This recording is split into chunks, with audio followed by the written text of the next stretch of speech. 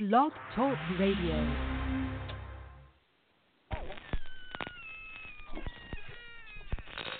Ladies and gentlemen, boys and ghouls, step right up. Behind this curtain lies a ghastly concoction of delight, horror, fantasy, and terror. Your every wish is our command, your every whimsical desire brought to life. But I'm warning you, there's always a price. Welcome to the greatest show on earth!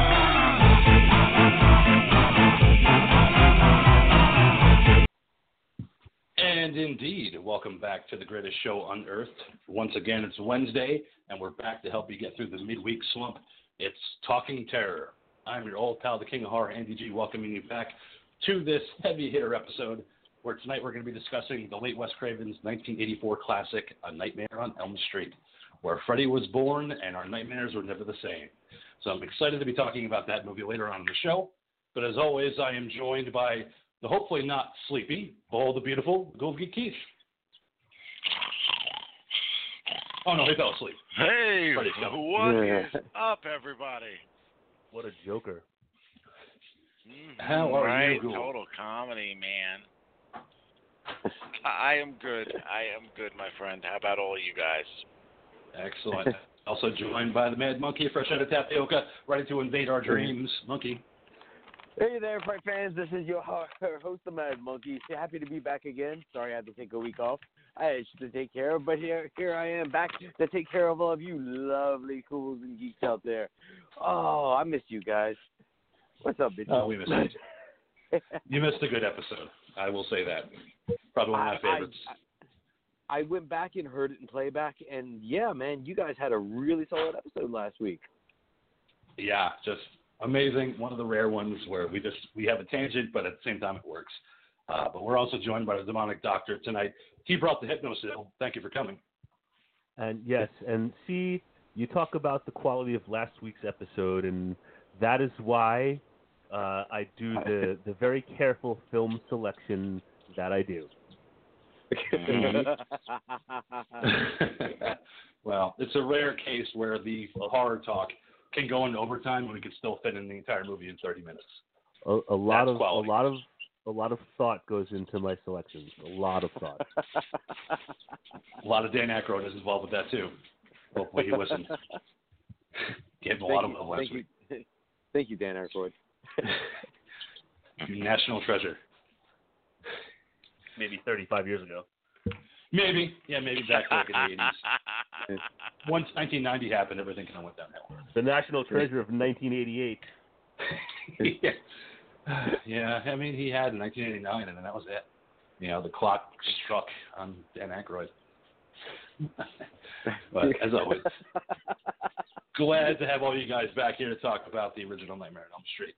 But as we always do, does anybody have anything you want to talk about before we get into horror news of the doc? I have one thing I'd like to bring up, just because I just caught it this past week, and the new trailer for Season 3 of HBO show Westworld drops, and I was just impressed as hell with the trailer that I saw, just because, you know, King, you and I both have watched Seasons 1 and 2, and it's just this new trailer for Season 3 blew me the fuck away just because it came out of nowhere. I wasn't expecting it, and it looks like the show's going in a completely new direction. It's got some new things going on, and it's got some just really interesting, awesome science fiction-looking fiction shit that's getting ready to go down. It looks really fun. Gotta admit, it really did. They have to go in that new direction, which I'm glad they're doing, not just kind of sticking with what worked the past 2 seasons. Yeah, so I'm going to. What I've heard is they're taking it out of the park. Yeah, and that's how they ended it with Season 2, was them actually getting out of the park, and now it's going to be like, you know, I'm just curious, how are they going to work all this into, you know, what's going on in the real world at the time, while at the same time still trying to be tied into the park in any way, shape, or form. That's what I'm really curious about. Is are they completely going to drop the park, or is this just their angle? You know, so I don't know. Either way, we'll see, man. I'm excited. Yeah, I mean, I enjoyed Season 2. Tyrannosaurus is running around L.A., man. I love it. Jeff Goldblum just shows up for no reason? Yeah. You know, first there's running and screaming. I mean, oohs and ahs, and then there's running and screaming. And then there's Goldblum, just wandering around, you know, just going, I don't know what's happening. This is so weird. I predicted this. Somebody just listened to me. I'm just going to lay over here with my shirt open. Anybody want to take a look? Okay, great. Lame. Yeah, well, it is. It's Jeff Goldblum. You take what you get. Okay, so yeah, Westworld Season 3, and it's coming. The trailer dropped. Ghoul, do you have anything? No, not that I can really think of Shocker. at the moment. Yeah, I know. It happens. I know. Listen, I just comment on shit, man. That is true. I don't search the interwebs for stuff, you know. Yeah, nope. You like to comment, and we love you for it. All right, Doc.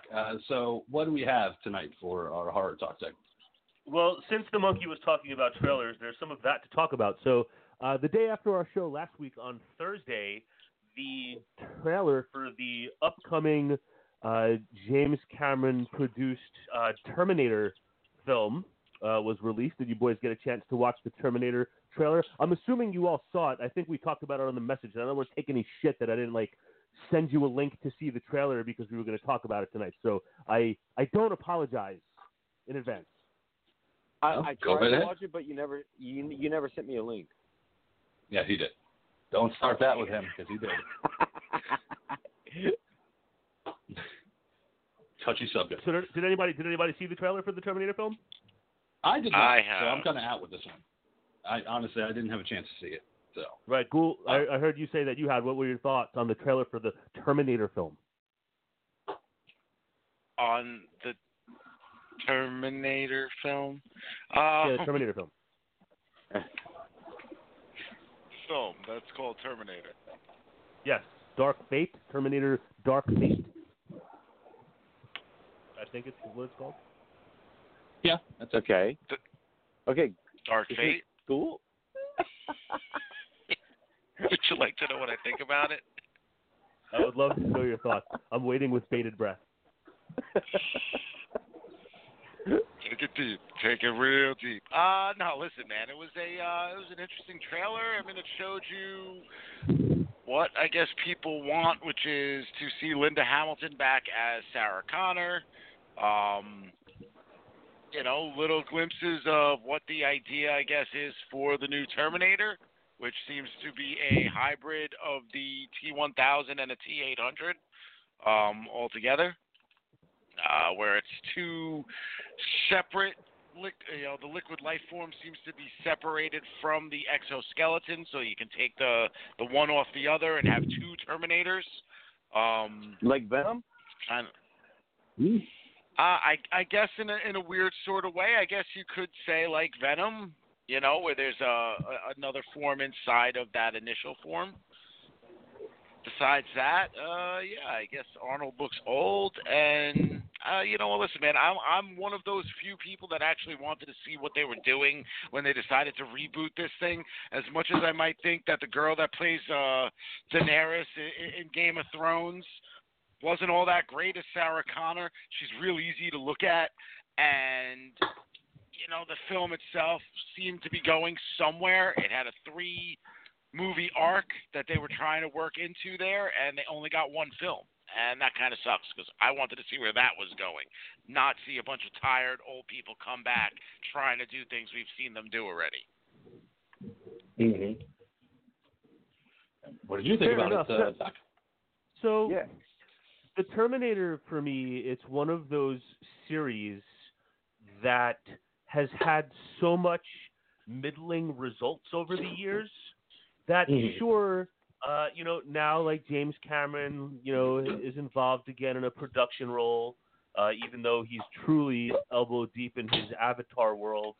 But the return of Linda the return of Linda Hamilton, sure, it just came out yesterday or today that that John Connor will be in this film, that it will continue the John Connor story, that this is going to be R-rated, that it's very violent, and all of this. But, like, you know, it's for me to have any interest, like, this is going to have to be really good because I feel like it's one of those brands that has been so diminished that I just feel like it's in that territory where, we're just going to keep making these until we get it right, no matter how much garbage we put out. And I feel that that's where the Terminator name has kind of been lingering for a long, long time now. So I hope it's good. I don't have high hopes. I just feel it's one of those franchises that's just grasping its straws to try and figure it out or to try and get it right. And it's a big enough name that they keep getting the opportunity to do it, and that doesn't just fall by the wayside. So my hopes are not high, but, I hope for the best, I guess. Mm-hmm. Which was the last one that you saw? What's that? There you go. That's a good question. What's the last Which one one that was I saw? the last Terminator that you saw? T2? Okay, so wait a minute, though. Hold on. Okay, wait a minute, man. Okay, how is it that you have any ability to comment on any of the quality of the other films if you haven't seen the other 3 movies that followed T2? Okay, because, all right, let me rephrase what I'm saying. All of the reading that I've done about the Terminator series has told me that there have not been good movies. I do not have a personal opinion on the movie. You don't make your own because opinion, I have not. Man? You just kind of read other people's shit, dude. Well, I didn't see the movie, so I don't have a personal opinion. I am reading about the movie. So then don't comment on it, man. Well, Can you make better? Can you make better, bro? No. No, but I also don't want to. And you can't even watch it. So why? What are you talking about? I'm talking about the fact that based on what I've read about the Terminator movies, it doesn't excite me. It doesn't excite me for another one, is what I'm saying. You know what, man? I read on the internet every now and again that there are people that believe that the Earth is flat, and you know what? I think they're idiots. So it's not flat. That's that. Wait a second. Wait. Slow down. Watch the movie what do you mean? and make your own opinion. Slow down. What do you mean the Earth isn't flat? What it's not. I totally thought it was. Totally thought it was. Wait. Did it start in the What West drugs Coast? are you doing? What's that? You sent them to me. What did I? Good point. and by the way, and just so we're clear, my name. I'm sober. I'm not. Unfortunately, we know that I am. So, just for the record, my name is Porter Hall. Yes, indeed. For the authorities that might be listening. Well, I'll jump in and say the last one I watched was Terminator 3: Rise of the Machines, and I thought it left it there at a decent point. But Ghoul, you continued watching the series, right? Mm-hmm. Yes, indeed. Okay. So, unfortunately. Okay. So since exactly, you're one of the people that told me that they suck. No, you know what? That's the thing. All right. So here's the problem. Okay, so when I say unfortunately, what I mean by unfortunately is one, I didn't like Terminator: Rise of the Machines. I thought that was just a poorly made film that felt like a forced sequel. Terminator Salvation, I felt was supposed to be the movie that we all wanted to see. We've all talked about for years. Oh, the War of the Machines. We're going to finally see it. We're going to see this dystopian future. We're going to see what they all went through. And you kind of don't. Nope, not at all. So that was kind of a bummer and a letdown. And then 5, the Genesis film was what it is. It's a reboot. They reinvented the whole entire thing. They fucked with the timeline because guess what? It's like Back to the Future, except with nasty robots that shoot and kill you. So you can do whatever you want whenever you're altering the timeline, and you're just going to make another timeline and blah, blah, blah, blah, blah, blah, blah, blah, blah. So I kind of liked what they were going with that. So like I said, for them to go back now and be like, oh, well, that movie didn't make enough of money and blah, blah, blah, blah, blah, blah. You know what, man?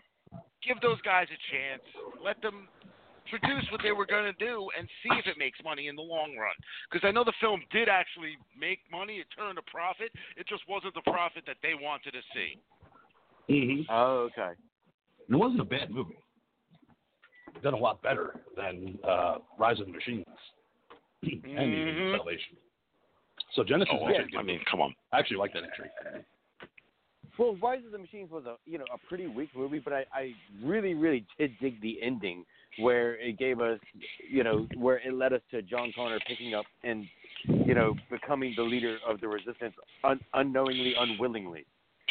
Well, we don't see him become the leader of the resistance. We see him pick up a microphone and go, "Oh well, this is John Connor here, and just so you know, I guess I know what's going on here because my crazy mother told me all about this, and my girlfriend that I didn't know was eventually going to become my wife. Her dad actually invented these killer robots that my mother was talking about all this time." So that's the extent of watching John Connor become the hero that we've heard him to be all these years. Yep. Believe me, watch Genesis, man. It turns everything on its head. It is the way to go. It does. They were definitely going in the right direction with it. So we'll see what happens with Dark Fate. Is this so Dark exciting. Fate? I can't wait. Is it another one of those movies that's ignoring everything past Part 2, like Halloween did, like a lot of movies are doing? Yeah, I believe so. Well, I was surprised they're they're even bringing Part 2 into it, considering that was kind of so much over-the-top action. Yeah, but that's the thing. Like Terminator, which is a classic of its time, but Terminator 2, T2 was like a fucking global phenomenon. Like, there's no way Fuck yeah, it was. There's no way they're gonna not go with what happened there. I mean, one, it had of its time, the groundbreaking special effects of its time. That was just big budget action to like the limits of what could be done at that time when Arnold was at like the peak of his powers. That movie is just it's a tentpole action film in the history of movies. I don't see how you can ignore that. I do agree with that completely. The problem is, I feel like you have more to work with and play with as far as making a serious movie if you're just going from the first film as opposed to going off of that second movie. Where the second movie ended up going, how the second movie ended. Again, we've seen where those sequels go. But if you actually take the first film only and take it for what it was at the end with her going off to the mountains, you now get to reinvent everything, You get rid of whiny Eddie Furlong. You get rid of, hasta la vista, baby, and thumbs up to each other and high fives and, fucking Termidad. And you get back to the machine just being a fucking machine. Yeah. I mean, I would watch that sitcom, by the way, Termidad. Hey, John, have you done your homework? No, you're not even my fucking dad. That's it, terminate. Fuck you, asshole. There's been 1,000 since the original Terminator. I just want to say one thing. Since the original Terminator, there's been 1,000 movies, thousands of movies, and sci-fi movies, and horror movies, and robot movies, and whatever. But man, that first fucking Terminator movie. When I saw that movie for the first time at 10 years old maybe, right? What, that came out in 1984, the original Terminator, am I correct there? Yes. Yes. All right. I thought maybe I saw it in 1986, maybe I was 10 at the latest. I was going to say Target 86 or 87. That on movie, cable playing all the time. That movie scared the fucking shit out of me. That movie as a little fucking kid was so fucking scary.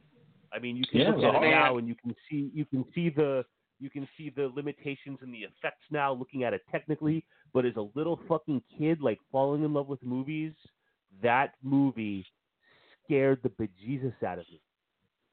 That movie had such an effect on me as a youth that, I literally to this day remember where I was when I watched it the first time and which two particular scenes will forever have, that horrifying effect. I was at my mother's friend Heather's house. Her daughter Shayna is the one that put this on for me. Had to have been 86, so I might have been 8. 9 the biggest tops. scene for me was when he goes back to his apartment and starts working on himself and pops out his eyeball and he's playing with the fucking with the robotic shit in his wrist and making the fingers move and the guy's banging on the door and he goes through the results and he's fuck you asshole And Fuck yeah, you, that asshole. shit when he's putting himself back together in his boarding house. That scene, and then the scene, obviously the epic shootout at the police station, also for me. The shootout didn't scare me. That scene with him cutting out the eyeball and all that stuff, that definitely left an impact. And the other thing was at the end of the film, after he loses his entire flesh form, and it's just that stop motion animation of the robot.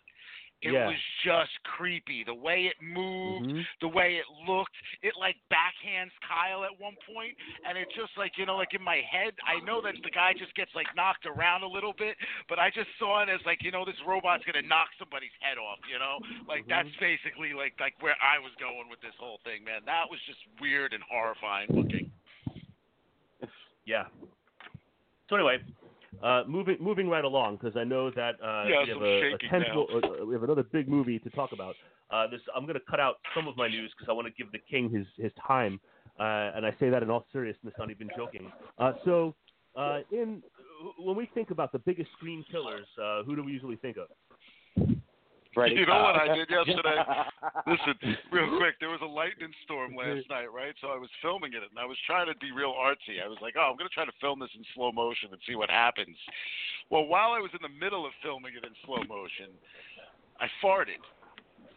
And the slow motion camera and microphone picked up the sound of said fart in slow motion. And I have to say, when I played this back, it is one of the funniest sounding fucking things I've ever heard.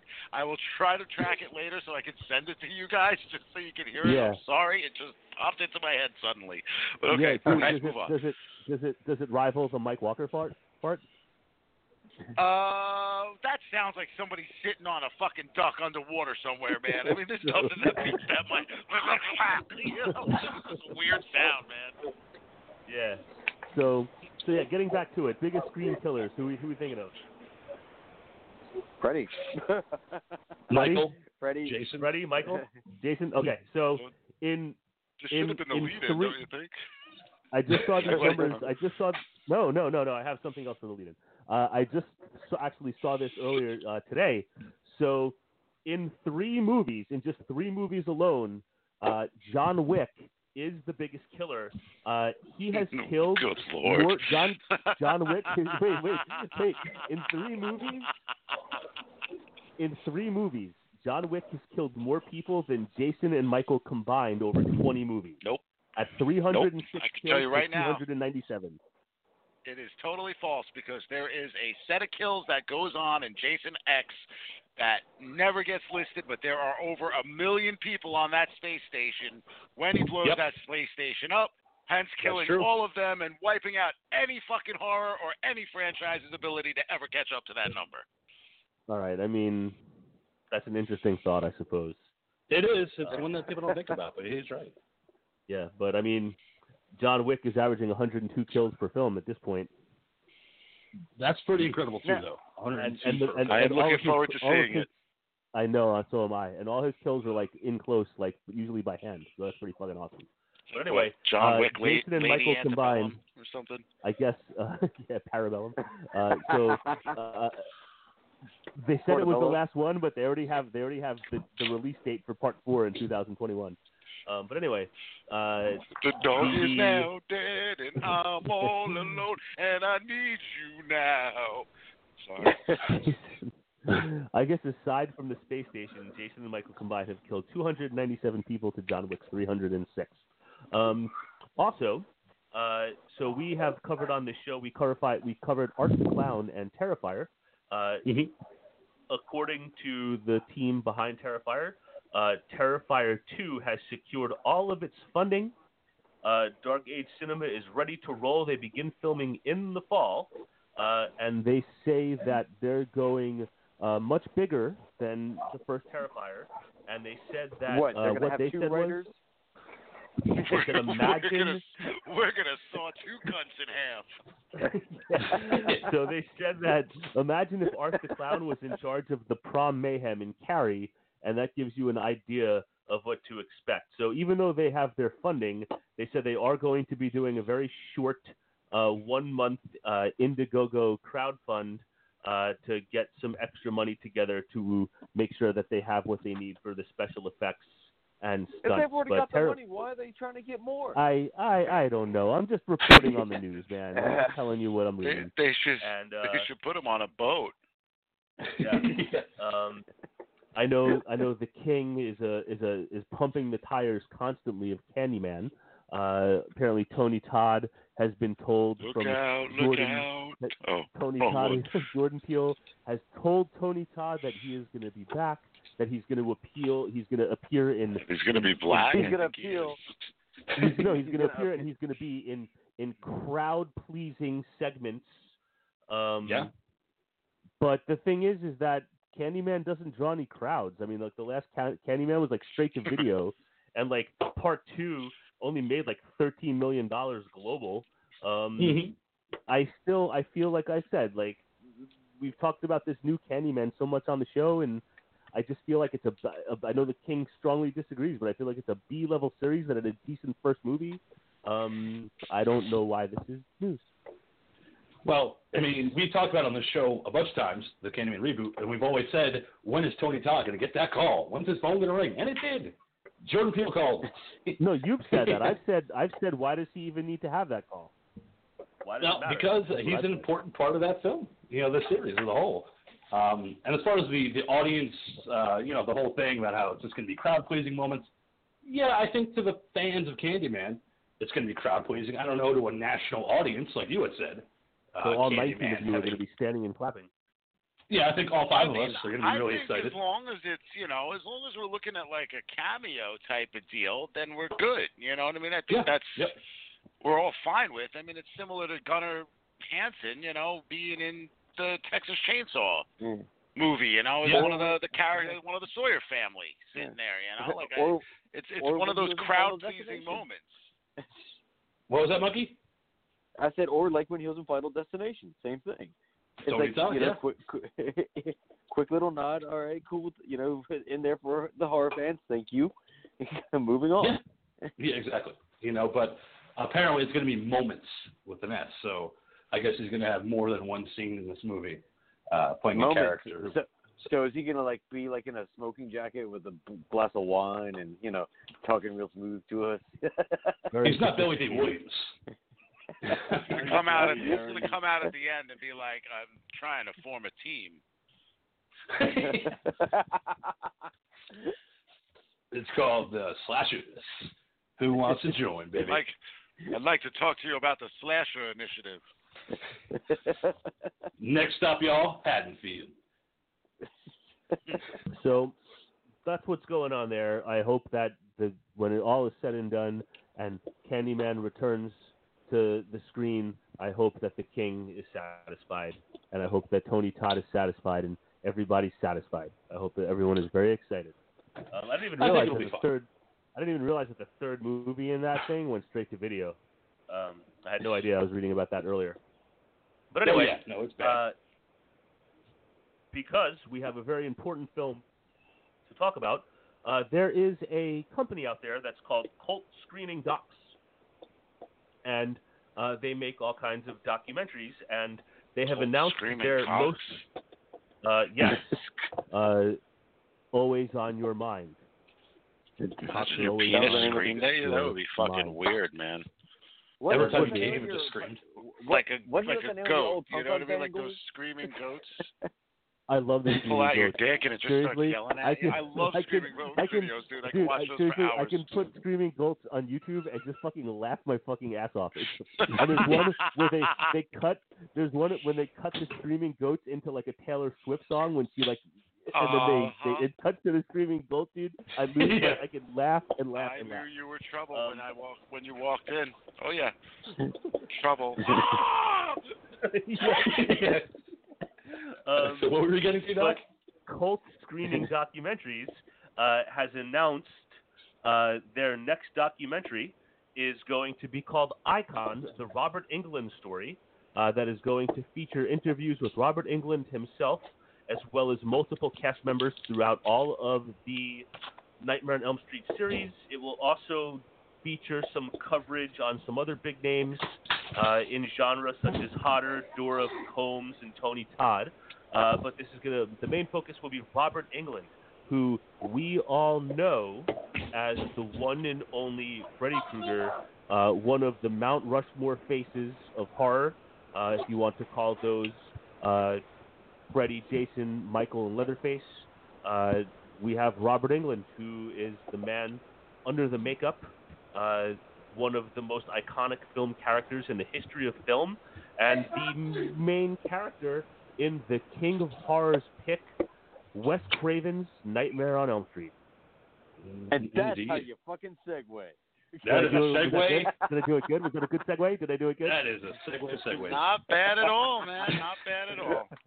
Landed it. Cool. It's a little long in the good job with the segue? tooth, but you know. But that's how I do it. You know I do. A little. You know I good do long segues, winded, man. short, You know I do long and like to the point, real quick, man. But no, you did that well. It was a long setup, but it delivered. But you know I do long winded, man. That's my thing. He's a Yeah, teacher. this is true. This is true. Yeah. But And usually my nailed it. punchline works. I will try to say usually, I'm not trying to pump my own tires, but I think most of the time my punchline works. I'll Okay. give you a high percentile on that, man. I definitely will. I know But you know what? I'm sometimes kind of depending on, biased. I've been your friend for a really long time, so. yeah, I mean, look, sometimes depending on how much weed or booze I have in me when I'm doing the show, I know that it doesn't, but I feel like I usually make the mark. Sometimes I go a little too long-winded. I mean, I get a good segue once a year, so I'll take it. And sometimes I say inappropriate things, you know, so it's. Get out of here. I don't believe that. You do not.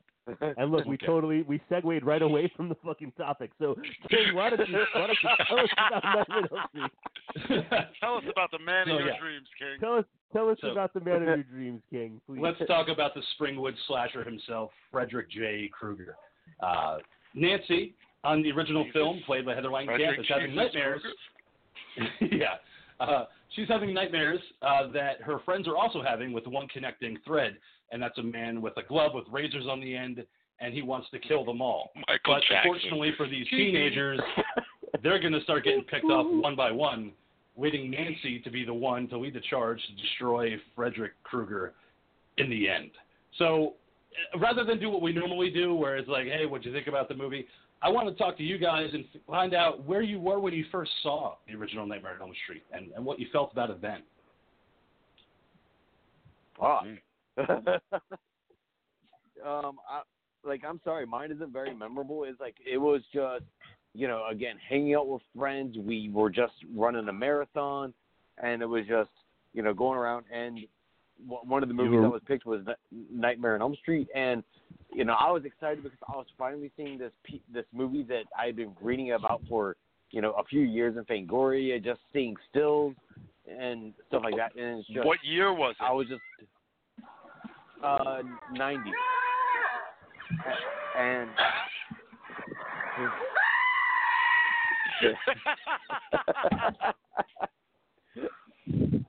Not the 90s. It's like Johnny Yeah, but Depp's his little cassette tape to trick his mom. Yeah. oh, Look at we're that at monkey the airport. Mm-hmm.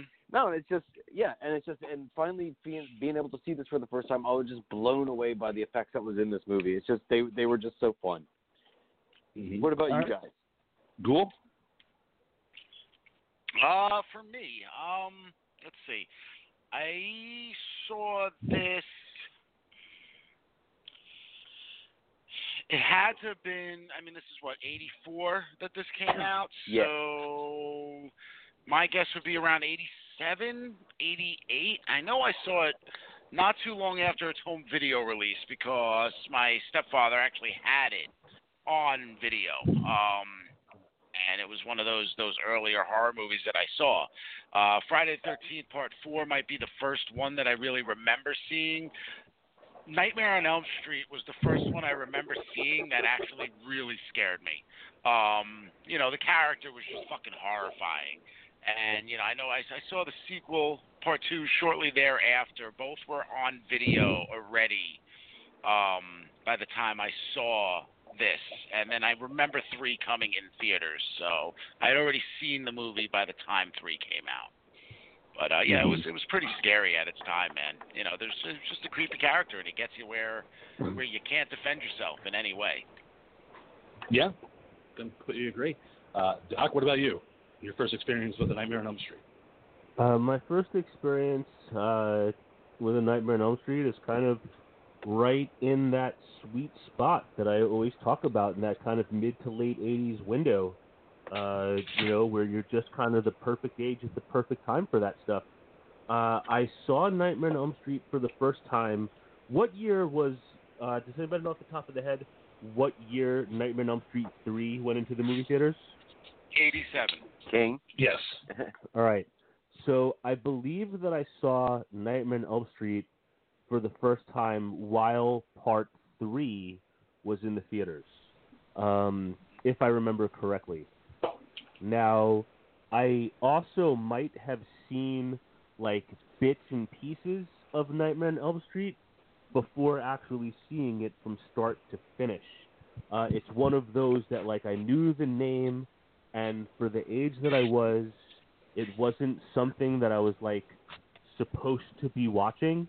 And at that time, I had not yet had a television in my bedroom, so watching this shit in my house was like it was like walking the tightrope, you know. You had to have it on, but like not get busted. There was nowhere to go and watch TV in private, like the Squiggly channel. So I had seen some parts, standouts that I remember include. He's watching that Nightmare movie again. Nah, because actually, when I'll tell you what though, you would think that would be the case, but no, because she actually like watched Part 3 with me when it had its first run on cable. Like we watched it together. Awesome. You know, she would sometimes allow it, but you would think the opposite. But no, that was the case. But anyway, I most notably I remember when Homeboy gets killed in the jail cell. I remember that, you know, and him running away and hiding in the bushes before getting arrested. You know, I remember all of these things, and then when I finally saw it from start to finish, yeah, man. I mean, it's Nightmare on Elm Street. You know, it's one of those that there's been so many movies and it's been out for so long, but when you're one of the lucky generation to have seen that stuff, when that stuff was new and fresh, you know, it was an exciting time. It was like you had the thrill of seeing this scary movie. You had the thrill of watching something that you weren't supposed to be watching as a little kid. You know, what can you say? I mean, Nightmare on Elm Street, humongously impactful. You know, fucking one of the all-times. Yeah. I mean, it's hard to deny its legacy, especially with that first film. For me, I was in sixth grade. Real quick, just I've been meaning to ask you this as I think about some of these movies that we talk about in this time. What year was the planet graced with the presence of the King of Horror? 1984. Same year as movie came out. You were born in 1984. Mm-hmm. Okay, thank you. Carry on. Yep, same year the movie came out. But yes, I was in sixth grade. This is probably 96. I was really huge into Halloween. Like, that was my series. That was my guy, Michael Myers. In 1986, I had all the movies on VHS. What's that? 96. 96. I was like, in 1986. Yeah. What? No, 96. So anyway, yeah, Michael was my guy. There was a girl in my class named Carolyn who was a huge Fred head. Loved all the Nightmare on Elm Street movies. Had them all. Said he's the greatest villain of all time. He's frightening. He's scary, but he's also funny. And I said, well, there's no way he's better than Michael. So she said she had never seen the original Halloween. So if I lend her my copy of Halloween, she'll lend me her copy of Nightmare on Elm Street. I said, that's fair trade. So I took it home, and it was the first time I ever had a nightmare after watching a horror film because of how dark Freddy was as compared to Michael. Because as opposed to Michael, you can avoid Haddonfield and Halloween. Just don't go, and you're not going to be killed by Michael. But with Freddy, if you fall asleep, he can kill you in your dream. You have to dream. Only if you live in Springwood. Well, I mean, that's true, too. I mean, if you live in Springwood, you're probably going to be killed. Elsewhere, probably not. But to me, it was just the idea that you could fall asleep and be killed in your dream. And that was the whole reason why Wes wrote the script in the first place, was because of a case that was happening in real life of a bunch of people that had escaped Pol Pot at the time and had immigrated to the U.S. and started having nightmares of being killed in their dreams. And one child actually kept having a recurring nightmare where he was being stalked by a man and he was killed, and he kept telling his parents, I can't go to sleep. If I go to sleep, he's going to kill me. And they said, don't worry about it, just go to sleep. He goes to sleep, they hear him thrashing around in his bed, and they find he's dead. But after they took away his body, they found that he had a bunch of coffee pots underneath the bed. He was taking no-doz like in the movie, so he was trying to fight off whatever he was having a nightmare with. And that kind of stuck with Wes, which is what led him into creating what we know now as Freddy Krueger. There was that, and there was also the rash of child abductions and killings that had happened throughout the late 70s and early 80s. You know, I think something that us as kids that grew up during that time, I mean, we all know the story of Adam, and you know, I don't know, it seemed like every other made-for-TV movie that was coming on at that time frame was about kidnapping some child. And it just was just so your parents could turn around and be like, well, don't you walk away from me in the mall, because you know what? You'll end up like that kid Adam, and you don't want to know what they did to his body. Yeah. Yeah. And then you would always have you would always have the urban legends about the black vans going around the neighborhoods and shit looking for kids and shit like that. Yeah, that was during the Satanic Panic era, too, where a bunch of devil worshippers will come and kill you. You know, if you're not careful. You know, they'll poison your candy and take you away, and you'll never be seen again. So, I mean, there was a definite time frame in your apples. That time frame, you know, I feel like that's one of those time frames that, like, doesn't even make sense to talk about unless you were, like, living it and realizing it at the time. When that hysteria was going on in that kind of mid to late 80s, with the Satanic Panic and the heavy metal music and like Dee Snider and dudes like that being like dragged into fucking court and shit. That was a bizarre, crazy time. King of Horror, did you get a chance to make out with the girl that you traded movies with? I did. A couple times. A lot of fun. She was a weird chick, and I really had a good time with her. First makeout? Yes, my first makeout session was with her, and she was a heavy goth chick. So she wore all black all the time, you know, just like Lydia Dietz from Beetlejuice. Try to imagine that, and that was Carolyn. How old was he? I was having fun. He was 14. Yeah, Monkey. How old was the goth chick? No. The goth chick was in the same grade I was, so 6th grade. What's that? 12, 13? Yeah, but they would make out under the bleachers. He would wear a Captain Kirk mask. She would wear a glove. You know, it was just little goth makeout sessions. Well, I mean, we did make out to Halloween. A little bit of pegging. A little. We tried it. In 6th grade? Yeah. Damn, what fucking school did you go to? I went to a hardcore Jersey school called Pinebrook. What up? No, I was just, you know, school where I was an outcast. She was an outcast, so we just kind of met up together. But a lot of fun. I mean, I don't know. Hookups were definitely happening at that time. I mean, I don't know. When we did Pinebrook, Doc, it was 7th and 8th grade still. So, I mean, it wasn't like it was all that far of a stretch, you know? Yeah. Now it's 6th grade, and I remember seeing that with with my younger sisters and stuff like that. So like going to pick them up from, you know, that kind of shit. Particularly, I remember that with my son actually, like going to pick him up in 6th grade from like a 6th grade dance, and like these kids like in the hall, like it was seriously like out of like a John Hughes movie. There was like a group of kids like just like in the hallway of the school, like making out against the lockers, and I'm like sitting there thinking to myself, like, what was I doing in 6th grade? I was not hooking up with anybody yet. I know that much. I had French kiss in 6th grade for the first time. Yeah, that's about the same as me. If I really go back and think, to be truthful, it might have honestly been 5th grade, but it was probably 6th grade. Yeah, I would definitely say 6 was for me. But returning back to the movie. I was a late bloomer, but a fast mover afterwards. Ribbit. Yeah. But yeah, returning back to the movie, we get introduced to Amanda Wyss's character, Tina, who's having nightmares of Freddy early on, who is trying to kill her. And she's plagued by these. So she talks to her friend Nancy, played by Heather Langenkamp. We also get introduced to Glenn, played by that actor, Johnny Depp, who I can't think of a movie he did after this. But I told you, he was in a fucking John Waters movie, man. He was, which is important. But what did you think of this group of friends? Obviously, it's 84, so they're definitely not playing the age that they're supposed to. Look a lot older. But I liked the dynamic of the friends because you could definitely tell that Tina and Heather are friends. Glenn's just the hapless boyfriend. And then you have bad boy Rod, just kind of hanging out just like a 50s guy for some reason. Hey, yo. Up your nose with a lawnmower hose. Yeah, I don't know, man. It's just, for me, personally, it's like I just wasn't feeling a chemistry with the group. It's like it seemed very one-offish of everybody. The two girls were friends, and then the two guys were friends with the two girls.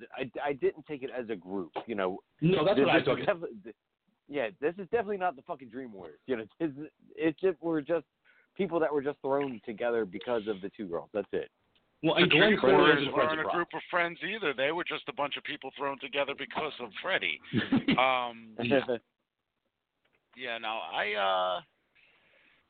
think that this is just one of those cases in which the two guys have to get along because of the girls that they're dating. And the girls exactly. are friends. I mean, I think we've all been in scenarios like that before, where you're kind of made to fraternize with somebody that maybe you wouldn't normally.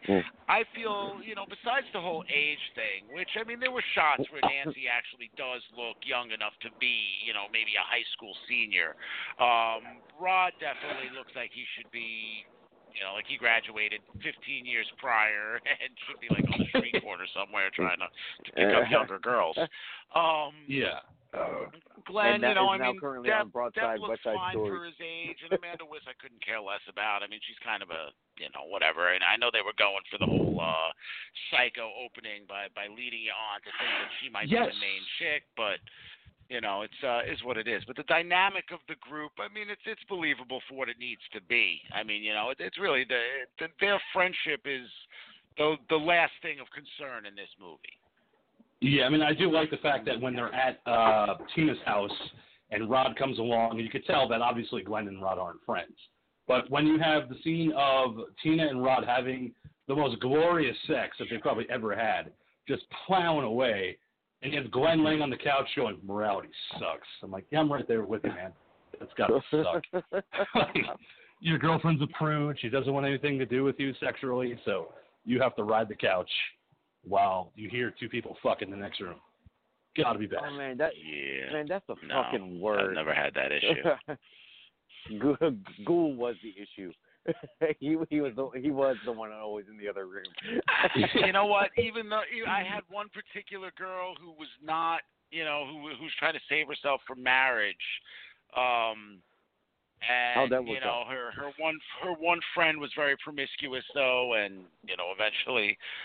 Yes, you know which friend I'm talking about, Doc. No, she didn't need to. I mean, just because I couldn't stick it in her vagina didn't mean that, she didn't have a mouth, a hand, or tits, or anything like that. So, I mean, there was always plenty of things to make other noises, yes, or an ass. There are other holes. So, what's the line that's from a good the one point movie? that you brought up. Other worlds than these. There are other holes than these. Yeah, a lot more. But that's a good point that you brought up, Cool, and that's what I wanted to ask you guys, is because that's what I brought up to the monkey last night, is that Amanda Wyss's character, Tina, it is kind of presented in a Psycho-esque way, where she's kind of playing the Janet Leigh character. A lot like Drew Barrymore would later go on to play in Wes Craven's movie Scream, where you feel like, okay, well, maybe she's going to be the one that survives. Maybe she's going to be the one that we follow at the end of the movie that's going to be the heroine because of how she's presented early on having this nightmare of Freddy. But the way they presented it, I definitely think the argument can be made. That's the way Wes is going. I don't know what you guys thought, but definitely agree with that. Go ahead, Ghoul. What do you think, man? Oh, I'm the one that said it, so you guys go. Yeah, that's what I was talking about. Yeah, Ghoul. Go ahead, Monkey Duck. No, it's just Go ahead, again, monkey. Speak, monkey. I disagree because again, she's out there, getting plowed hard right off the bat. According to horror rules, there's no way she's gonna fucking make it, man. Those rules can be broken. Depends, but yeah, that's Randy Meek's rule number one. But Doc, what did you think about Tina, as far as being the Janet Leigh?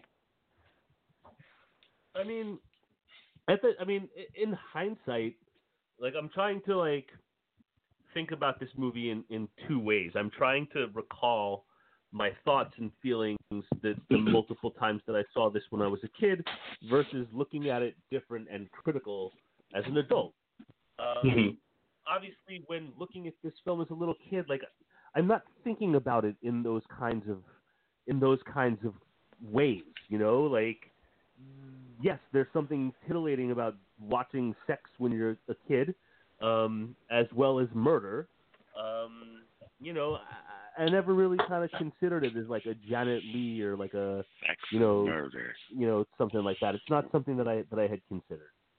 What I did like. What's funny is that as a kid, what I almost don't even remember the sex part because that sequence in which Freddy is coming through the wall in the room that Nancy is sleeping. That was such an effective scene at that time that, there's one of those, things that stick in your head that you're never going to not see, and it makes me always think of the box art, the sequence of him over her head laying in there. Like I said, we had the VHS with the slip cover, not the clamshell case, so, it was definitely one of those iconic moments. So the last thing I was thinking about was sex, man. I was like, Jesus Christ, I don't want to sleep at this house. And it's an easy effect to achieve, with this just the way that they did it, but it sticks with you. It's an iconic shot from this movie. But what I wanted to talk about was Tina's dream, where she finally has a confrontation with Freddy in the alleyway of the house. The effect of the arms coming out, I remember even back when I first saw it, I'm like, that's kind of cheesy, but I get what they're doing. And even watching it now, you could tell how they did it. It's just 1984, what you have to work with. I just wish it hadn't used it because it just doesn't look good. It's not effective. No, it doesn't work. It would have been different if they had shown it happening, like the arms coming out and, stretching out, which, they do stuff like that later on. But this was just an easy straight shot, of, because what did you say it was, King, that they did to actually do this shot? It was fishing poles with puppet hands on the end.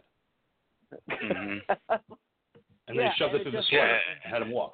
And the whole purpose of that scene and shot is almost defeated because even though I know they're trying to show that Freddy has the ability to shape change, there were no other effects throughout the rest of the movie, nor anything that he really does throughout the rest of the movie to show him as a shape changer. Everything else is pretty much straight horror. And, this is the only thing that even leans towards that. And they really could have edited that out. It was, same as you. When I was a kid, I remember looking at that and being like, okay, it's kind of cheesy. I can see it's fake. Why are they trying to extend his arms that way? And it's like, I guess because he can do it. It's a dream. Yeah, that's pretty much what I took it as. Yeah, it was just a fail effects-wise. It's like, Sesame Street did better jobs at this kind of shit at the time. And what I really appreciate about this particular film, and I'm not talking about the rest of the films, just this particular one, is how dark Freddy really is. Because he's not cracking jokes the entire time. He's not putting on sunglasses and go, hang 10, dude.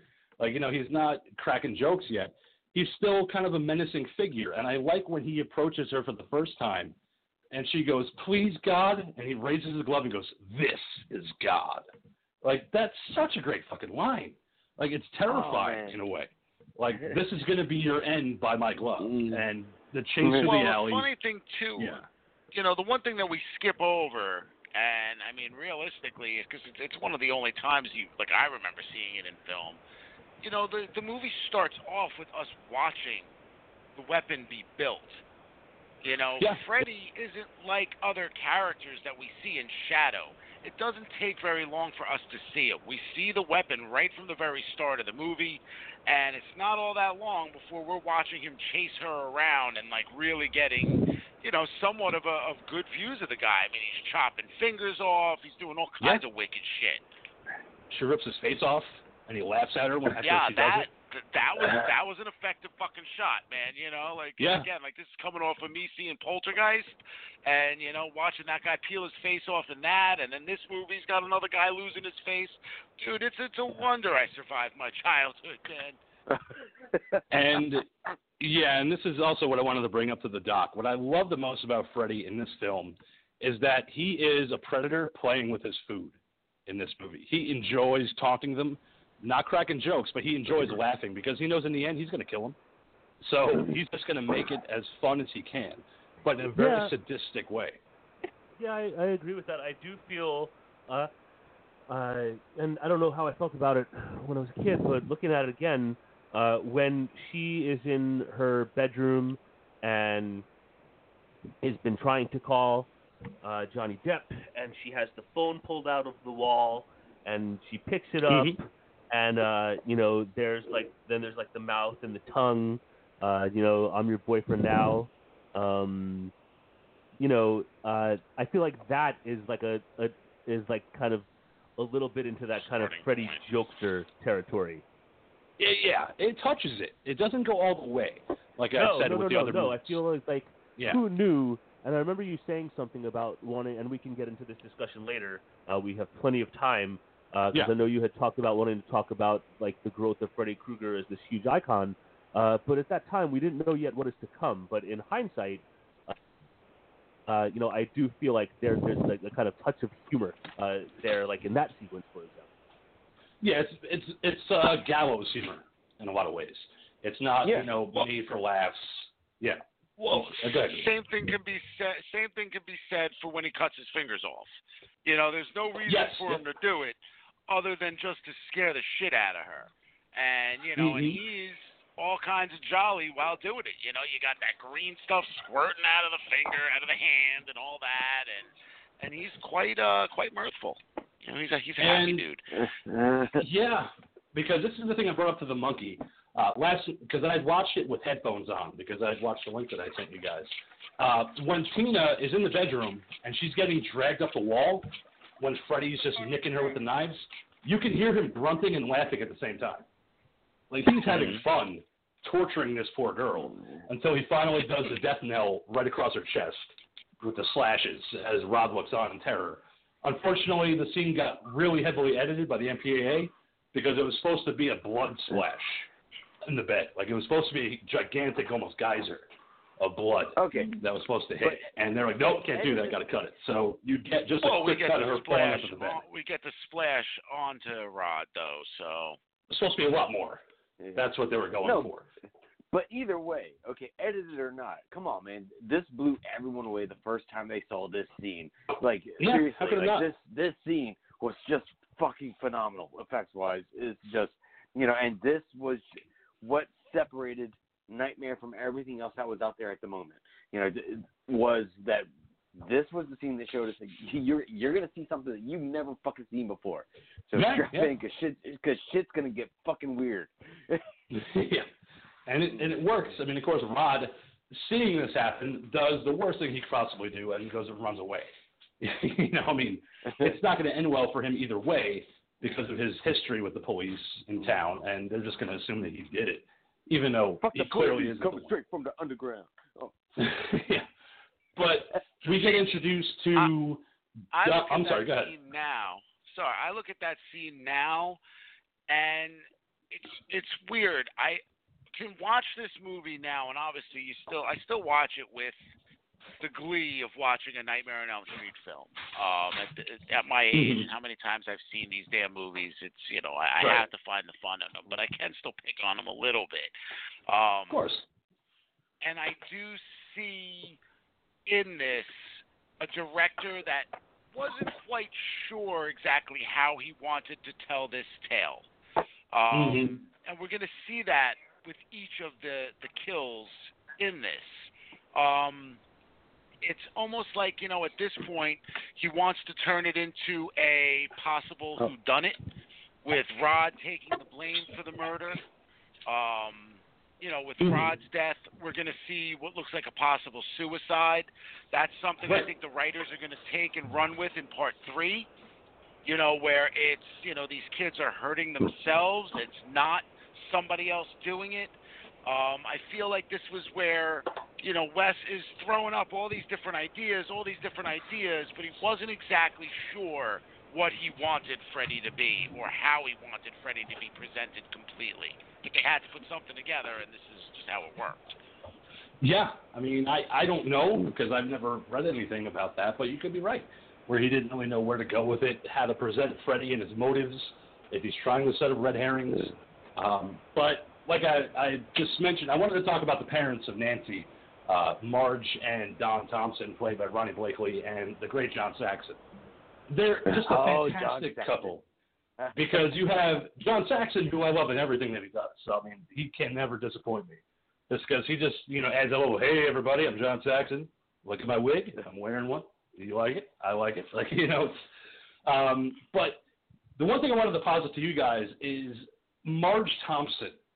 Do you think, even with this first murder of Tina, because the next day when Nancy wakes up, she already has the bottle of vodka on the counter.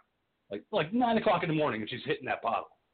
Do you think that even before you find out that the parents of Elm Street killed Freddy, do you think that she carried that weight of having to kill Freddy with the parents of Elm Street? And that's why she's popping them bottles and smoking them cigarettes, because she carries the weight differently than Don does. Don, he's a cop. You know, they did what they had to do, vigilante justice, and he moved on. But Marge never really quite got over what they did. So when the murders start happening, she starts hitting that bottle because she knows the truth. Right, but you also added that last night when we were talking, Kings. Sorry, it's just you also added that they and the King had this theory also that they were a good couple that got along, but then after the whole Freddy thing of them getting revenge, that's when she lost it. She became alcoholic, and that's when they split. And you know, she got the house, she got the kid, but she also got the alcoholism from trying to figure out her way of dealing with the guilt of what they did. Mm-hmm. Yeah, cool. I mean, I feel like that's maybe trying to read a lot more into what he was doing there. I mean, this was the 80s, man, and divorce was getting up there. You know, the rates were starting to really increase, and it was becoming a very normal thing. I think it was just kind of shown to give you a you know, I think it was done to give you the dichotomy of, one, you know, her having split parents, so the father, the protector, isn't in the house for Nancy. Two, you got Glenn, the boyfriend, who has, you know, we'll see later, you know, his parents have a functional relationship. So, and then that kind of lightly gets played with at a later point when, you know, that the dad's talking about that. As far as the mom carrying the weight and everything, yeah, I mean, I'm sure that's there. I mean, she has the equipment down in the basement of this house. You know, it's not even like they got rid of it. You know, they're keeping it in the furnace, which, you know, as an HVAC guy, I can't tell you how impossible that is. Yeah. But you know, whatever. It worked. It was believable at the time. You know, even for me as a kid. It worked for me. You know, so I think, and I don't know about him and his feelings on it. You know, the funny thing about John Saxon is I had actually seen him in Enter the Dragon before I had ever seen this. So I'm sitting there wondering, why isn't he just doing karate? You know, like what? At that time I actually thought he was, you know, a really good martial artist. I didn't realize that he was just an actor that knew martial arts, not so much as, you know, being a black belt and whatever he could possibly be to kick somebody's ass. What do you think, Doc, about Marge?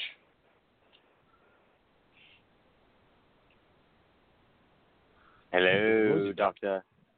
Paging Doctor. Oh, we did. Actually, he did drop. Okay, so moving on. Oh.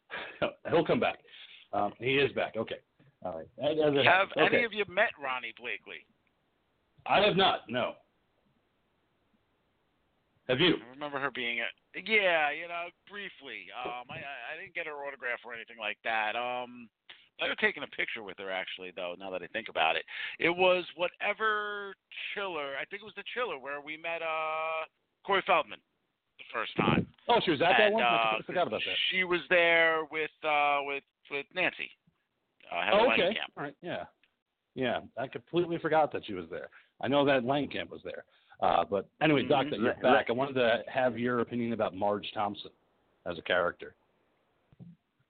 Yeah, I'm kind of echoing the Ghoul a little bit there. Like, I didn't think of, like, the divorce thing at all and time frames in the 80s and that starting to climb. And, you know, I don't know if I necessarily thought about it as her, like, carrying the weight of what was done, more so her Take a load off, Nancy. Yeah, more so her just kind of, like, knowing what happened and knowing what's happened. Yeah. Mm-hmm. You know, because I wanting to kind of not realize it, as it were. And I really had have a fun another time. opinion on her, but I don't want to say it until we get closer to the end of the film. Okay. What I was going to say is that I had a good time watching the one scene where you have Nancy in the school where she's talking to, you know, after the death of Tina, she decides she's going to go back to school because, listen, you know, what am I going to do at home? I'm not going to sleep. I don't want to sleep. The body bag of Tina got me every time. Even watching later. it now. Shay is the we're teacher. Good. But the body bag in the hallway and it being lifted up by an imaginary force that you know is Freddy, it works. And even having Nancy run out into the hallway and run into the hallway monitor, where's your pass? That hallway monitor scared the shit out of me as a kid because she was just so odd looking. She looked so mean. Yeah. Yep. And then when she gets up and she's wearing the red and green sweater and has the glove on, I was like, yeah, I fucking love this scene. Because it's Freddy, again, like we talked about the arms, he can shapeshift. I mean, he can turn into whatever he wants to, and that's a good example of him kind of shifting into this girl and taunting Nancy and leading her down into the boiler room of the high school where he comes after her. And again, this is Freddy in the movie being a dark character, not like the other sequels. And I love his taunting of Nancy when he's walking down there going, come to Freddy, and then fucking sticking his tongue out and looking at her, and I'm like, yeah, it's kind of dark. Well, that's the thing, too. And I noticed it while reading the synopsis, even on the Xbox. I do own this on DVD. I know you had asked me last week, Doc. Yeah. Yes, thankfully I was correct, and somebody did purchase me the entire set of everything from the first movie to Jason vs. Freddy. Oh, Freddy vs. Jason. Yeah. So I have that on a DVD set. The other person still has my original set, which has autographed movies in there. So, you know, the bitch. But anyway, regardless, what was I going to say? Now that I'm, you know what? It'll come to me in a second, man. You know, I totally lost my track of thought. But it leads Nancy to understand that she could wake herself up from a dream when she puts her arm on the pipe and she wakes up from her dream screaming in class, and she has the welt on her arm from the burn. So she could obviously take herself out of the nightmare if she could find a way to get it, and that's how she finds it in that particular sequence, which I thought was a good example of dream kind of, not powers necessarily, but how you could remove yourself from a situation with Freddy, how you could wake yourself back up. If you do something that take you out. Yeah, and this is where this movie is separating itself from everything else, because we're having those moments where we're starting to have the dreams and dreams. We're not sure what's real, what isn't, and this is where this movie is fun and takes you on a different kind of ride because it's starting to make you question what is and what isn't real. Mm-hmm. And it's Inception before Inception, man. Right. Like, he was way ahead of his time. But we had talked about Rod dying in the prison cell, that it was Freddy that obviously did it, but it looks like a suicide. So the cops could easily say he wrapped that sheet around his neck and killed himself because he didn't want to be convicted of Tina's crime. But what I love about the Nightmare series is that they have funerals. He's the victim or the in crime. these movies. They have funerals for people that are dead. And that's nothing that you get in Friday the 13th because they don't have time. Same thing with Halloween. They don't have time to show you funerals because it happens in one night. But with a Nightmare, it goes on for a couple days, so they have a chance to show you a funeral which I thought adds to the impact of his character's dying. Except Nancy shouldn't be wearing a blue dress to a funeral. That bothered me. See, this is where I was going to come in with the whole thing at the end here. I think if you really pay attention to this movie as a whole is the nightmare. And that's why these sequences occur the way that they do. Just like in a dream or a nightmare, you go from one location to the next. You know, you're just there suddenly. Somebody's dead, then you're at their funeral. There's never like those sequences in between. And this movie kind of skirts that line throughout the whole film so that you could actually argue when all is said and done here, you know, was anything that you saw in this movie real? Because I did bring up that argument to the monkey last night, that this entire film could be one long Nancy Thompson nightmare. I don't know if that explains why she wore a blue dress to a funeral, but maybe. It's so jarring. The name of the movie is A Nightmare on Elm Street. So it is Not a just singular nightmare that is occurring. Yeah. Right. But I think we should definitely revisit this at the end of this episode. Okay. But in the meantime, moving on. Like you said, back at the funeral. At the police station. At the police station is when we have our boy, you know, commit suicide by hanging himself with. He didn't commit suicide. He got killed by Freddy. I'm just saying what the cops saw. Okay. Well, yeah. But it's like, then we have this weird shit, though, of, you know, Freddy somehow coming through into the real world. Thank you, Joel. And making the sheep move in the real world.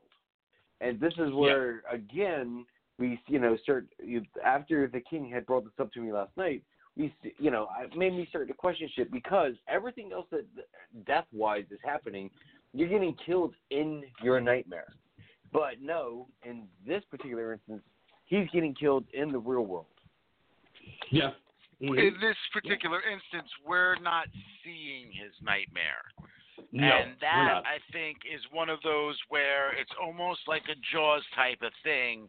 It might have been the limitations of technology, so that it was easier and scarier for them just to show you the result as opposed to showing you what actually led up to said result.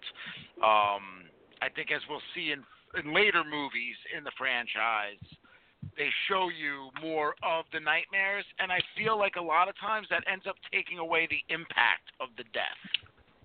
Yeah. I completely agree with that.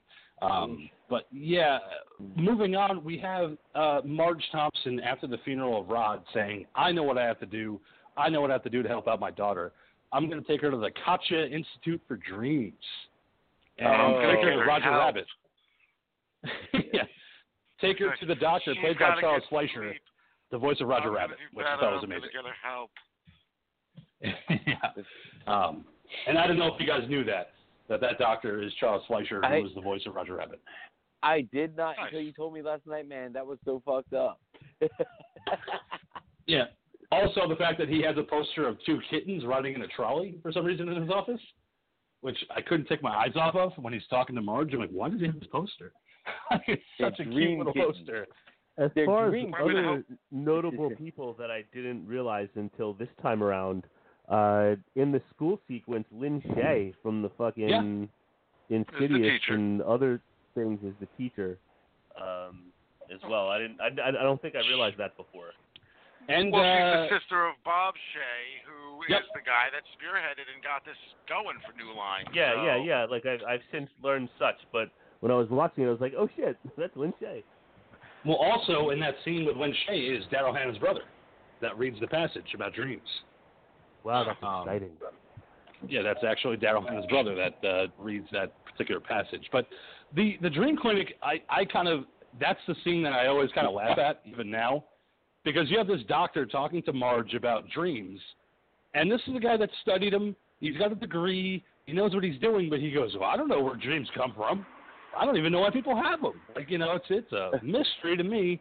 It's like, well, that's your study. Like, that's what you're supposed. Like, I know where dreams come from. It's synapses in your brain. That's why I'm not a doctor. No, I'm a doctor.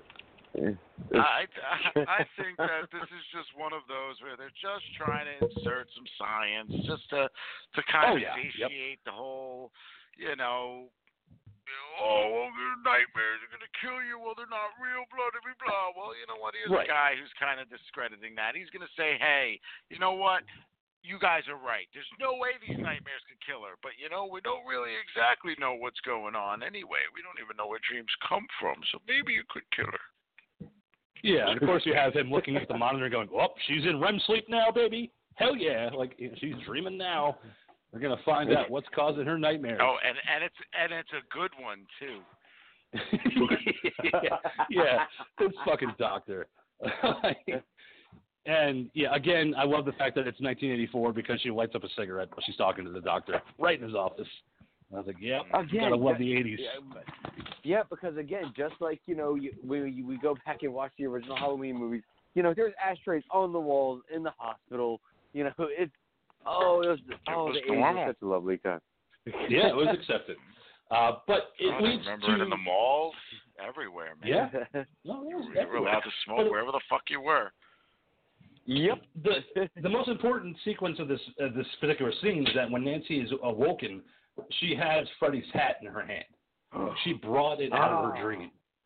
And this is what leads to her understanding that if she's woken up and she has Freddy, she could bring him out into the real world, which is kind of cool to me. I like that concept that they're bringing that in. Dream Clinic. That didn't happen at the Dream Clinic. Yes, it did. Make that same mistake. No, it didn't. I always make that same exact mistake. That she pulls the hat out at the Dream Clinic. She doesn't. She pulls the hat out, and when she does the testing with Glenn, she gets cut. No. Her arm gets 3 flashes on it at the Dream Clinic. No, she pulls the hat at the Dream Clinic, man. Yeah, she pulls the hat out from under her sheet and goes, I brought something back. Yeah. Right there at the Dream Clinic. So, sorry, Google. I'm sorry. I mean, you were on it, man. You had that whole fucking explanation ready to go. So, I kind of feel bad, but yeah, no, it's at the Dream Clinic. She pulls out the hat, and that's what leads her to question her mom about who the fuck Fred Krueger is. And I like the fact that it's Fred Krueger in this movie, not Freddy. Fred Krueger. Yeah, because he writes his name in his hat like it's his underwear. Yeah. His name is in his hat, Mom. His name is right there. I don't know what you're talking about. Nope. Who the fuck is this guy? Like, maybe you just need to go to sleep. Screw sleep and your fucking vodka too. Damn it. She smashes the bottle of vodka on the floor. That was a new bottle. You owe me a bottle. Yeah, I'll get one out of the linen closet. Well, because she has the hidey holes. Love the fact that Marge has all the hidey holes for her vodka. No matter where it is, she has a hiding spot. I love when she's trying to stand there in the kitchen with it, and she just tries to slide over so that it's hidden behind her. Yeah. Oh, and I threw that hat out too. Yeah, the hat's gone, so don't worry about it. Just get some sleep. Oh, wait. You mean this one that's in the cabinet right here for some reason? It's in the kitchen cabinet? It's like, you know what, Nancy? You might have destroyed my vodka, but I still got a whole bottle of gin underneath the sink. So fuck you, too. So I remembered what I was going to bring up, and I guess it still works now because we're going to get the explanation of who Fred is from Marge. Yeah. At any point in the original, try to think back for when you first watched this. Did you think of Freddy as a child molester? I did. No. Yeah. Only because of the school sequence when he's flicking his tongue out at Nancy. I was like, this is a guy that probably would fuck her too, other than just kill her. No, but from the first movie, I never got that because we just get the story of Freddy was going around and killing children. We don't get anything about child molester in there. Doc, what do you think? Yes. About Freddy being a child molester. Did you get that when you viewed it? No, not until we're told, the origins. It's not something that I had even considered. Well, even in the origin that we get from Marge, she never says that he's a molester. he hurt children, he kills children, but she never, she never states that he is a pedophile in any way. And the reason I bring that up is because in the synopsis that they have down for this movie, it is listed as far as it on the Xbox that he is a pedophile. Now, I know that in Wes Craven's original concept for the film, that is what he wanted to do. Yeah. But they felt that it was a little much, and that they wanted to dial that back to not go that far with the character. Well, there was also a trial going on at the same time. That movie was being filmed about a guy that killed children but also molested them. So Wes is like, that's too far. Yeah. Now, King, you had also brought up the whole thing about, okay, so either way, we got Freddy going around, and he's going around killing the kids in the town, but why would the other parents of people that their children weren't harmed form a mob? And you said that there was an entire part that was cut out that possibly explained why this happened. Well, it was during the sequence when Marge is in the basement showing her the glove of Freddy and explaining what they did and how they killed Freddy because of his crimes as a child murderer. But in a deleted scene that didn't make the final cut, Marge explains to Nancy that she had a sister, Glenn had a brother, Rod had a sibling, Tina had a sibling that were twins, and Freddy killed them. God. And that's why the entire mob got together, because they were upset that their kids were dead. So when the police fucked up and didn't sign the warrant properly, they went after Freddy. If the police can't do it, I'm glad they cut that out. I'm glad they cut that out. But it needs credence as to why they did it. Yeah, I mean, listen, I think that as a parent myself, and I'm sure, the monkey could attest to it as well, I would think that if there was a case, and again, if we were back in, let's say, the 70s, not like vigilante justice was the norm back then, but I could see where, if we were in a situation in which we knew without any kind of doubt that this particular person had done it and done it to a number of kids. You're not talking about one, you're talking about many, which is how I took it. I could easily see a bunch of parents getting together and just being like, you know what, fuck this. Especially in a small town in the middle of fucking, bumblefuck USA. With Palm Right. Well, it's also because the original script was supposed to take place in California. It wasn't supposed to take place in Ohio. Like Springwood was supposed to be by the bridge. Some town in the middle of nowhere. But there was never given an exact site where Springwood was. It wasn't until later where they said it's in Ohio. So Craven shooting that scene on the bridge with Glenn and Nancy, you see the palm trees, you're like, wait, this is fucking Ohio. But it wasn't Ohio in the original film. It was just Springwood. Like, they didn't have an exact location. So he played it close to that chest where it could be anywhere. So it's like it's like The Simpsons, where it could be any number of places. Yeah, it could be anywhere. We don't know. But that was the whole point. I just took it as that whole scene was shot outside of a mall in the 80s because all malls had palm trees outside in the 80s. Didn't matter whether it was in Maine. It didn't matter if it was in California. All malls had palm trees outside in the 80s. Just look at any John Hughes movie. Yeah, but I mean, everything about the look of that particular scene screamed California.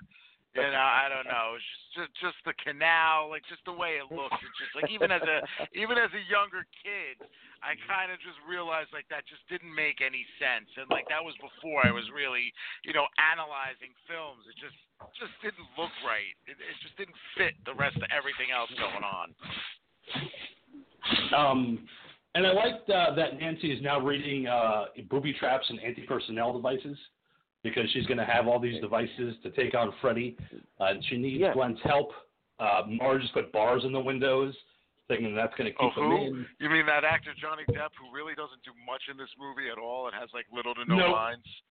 Yeah, little, very little. We get to see all of his. Blood. Well, but he also he has that line in the movie. His blood. Oh, his blood.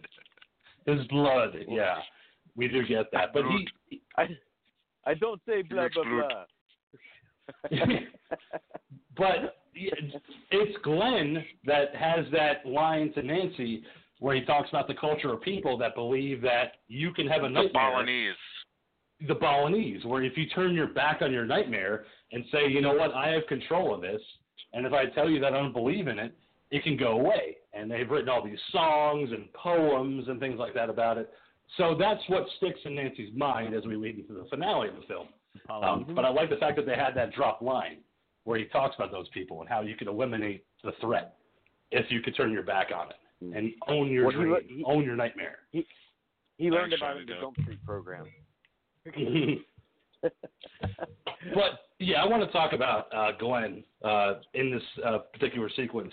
When he's laying in bed and Nancy has her plan of, well, I'm going to wake you up at this particular hour. You're going to come over here. I'm going to get Freddy out of the dream, and you're going to kick his fucking ass. He's like, what? I love you, but no. I think it's not a good idea. So why don't you just go get some sleep, Nancy? It's just a what? You know what I always wondered about with Glenn? I always wondered if he was supposed to have been played like the football jock. Mm-hmm. Reason why I say that is from Rod's introduction, the whole fact that he kind of like tackles him, does the whole crowd goes wild thing. Like it would have made more sense had, you know, him or Glenn been of that nature as opposed to being the greaser from the 50s and the overly skinny boy wearing fucking football style half shirt, I guess. That weird half shirt that he wears. Well, we do have the line that was a fashion in the 80s, man. But Nancy does drop the line saying, "You are the jock. You've got a baseball bat or something laying around." So yeah, and she calls him a wuss. Yeah. Because he doesn't want to take out the child killer that she's going to drag out of her dream. Yeah, no, I'm good. The nightmare demon that's been killing you and our all of our friends. Or a baseball bat. I'll be right over to punch him in the face. I got you, babe. No, but either way, he's got one job. He's got to stay awake till midnight. That's his one fucking job. Is all he's got to do. Tired, man. Yeah. Why? Long day, man. You got to get your rest. That's crucial.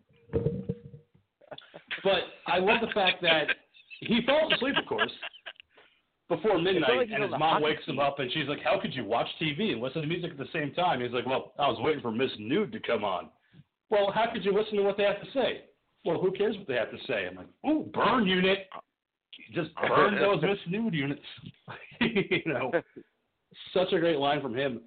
But the fact that you have across the street Nancy laying in bed, her mom's like, all right, good night, Nancy. I guess I'll see you tomorrow. And she's like, oh, no more bad dreams, right? I'm going to take out your coffee cup, and I'm going to take out your no-doz, and good night, Nancy. And once the door closes, she immediately pulls out a fucking coffee pot that's already on and brewing coffee and drinks it. I was like, her mom didn't smell right? No, okay, wait, right, not just a coffee pot. It's a coffee machine. It's a whole coffee machine, not just a coffee machine. The light's on and it's brewing coffee. It's fucking she didn't notice the other plug in the outlet when she unplugged the first one, you know? Yeah, she wouldn't smell it either, freshly brewed coffee. Nor did you think it smelled like a 7-Eleven first thing in the morning, you know? Well, I guess I got all my coffee pots out here. Good night, Nancy. Meanwhile, she's in the fucking hallway taking out that bottle of vodka from the pantry. You're like, oh, there it is. Found it. Where is Nancy finding this collection of coffee machines, man? I mean, last I checked, she is a high school student that doesn't appear to have a job. I mean, we don't see her going to work at any point, nor do we ever hear them mention any kind of working environment. No. They don't have to see her stealing from the bodega down the street, all the coffee pots. And back then, Mr. Coffees were like $50 a pop, man. She's got 5. She's ready to go. I was, the Glenn death, man. Yeah, that's what I wanted to talk about next. So go ahead. Yeah. It's one of those sequences. I love the sequence. I love watching him get pulled into the bed. It scared me as a kid. The geyser of blood, not as scary as him getting yanked down into the bed. Right. I just found that to be kind of like the clown pulling the kid under the bed in Poltergeist. Again, similar thing. It's out of your control. You're getting yanked by a force that there's nothing that you can do about it, and there's no way your parents are going to help you. You're just fucked. That being said, and again, even as a kid and to this very day, I really wish we could have seen what his dream or nightmare was. Like what occurred that in that dream that turned him into a fucking fountain geyser of blood out of his bed. I wonder if he even had one. Hold on, dude. But you literally just said 10 minutes ago that you think that the dreams take away from the death. So which one is it? In the later films, yes, but this particular movie, and especially this particular sequence, like again, Tina gets cut up by razors, Rod gets hung. It's all somewhat based, yes, in reality. This is a geyser of blood flowing out of a bed. I mean, the fucking coroner is in the bathroom puking, okay, because he couldn't even look at the damn thing. John Saxon looks in the room and is like, one of those like regurge moments. I would love to have known what occurred that put this kid into that shape. I love when the paramedics show up with the stretcher and they're like, "You're not going to need that." You're not going to need that. Yeah, that's like just like a line in the background, man. That's great. Yeah, it was great. Now, but yeah, Doc, what did you think about Glenn's death, being pulled underneath the bed?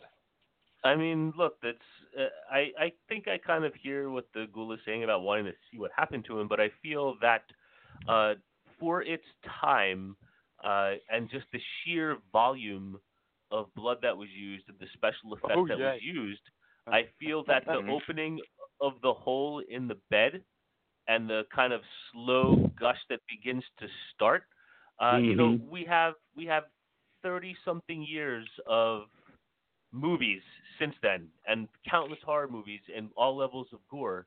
And yes, you can think about like The Shining before it with all the blood in the elevator and some other gory stuff, but like that was